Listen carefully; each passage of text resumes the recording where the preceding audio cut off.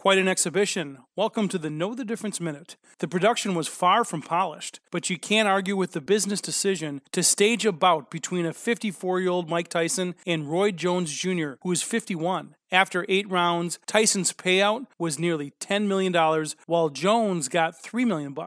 Here's the math. 1.6 million pay-per-view customers shelled out close to $50. That's a quick $80 million and puts the event in the top 10 of the most purchased fights. For many, the event was an introduction to social media platform Triller, which is a TikTok competitor. It reportedly paid $50 million for the rights and used it to launch their Fight Club boxing program. Tyson has his own Legends Only League, and it looks like an Evander Holyfield rematch is up next.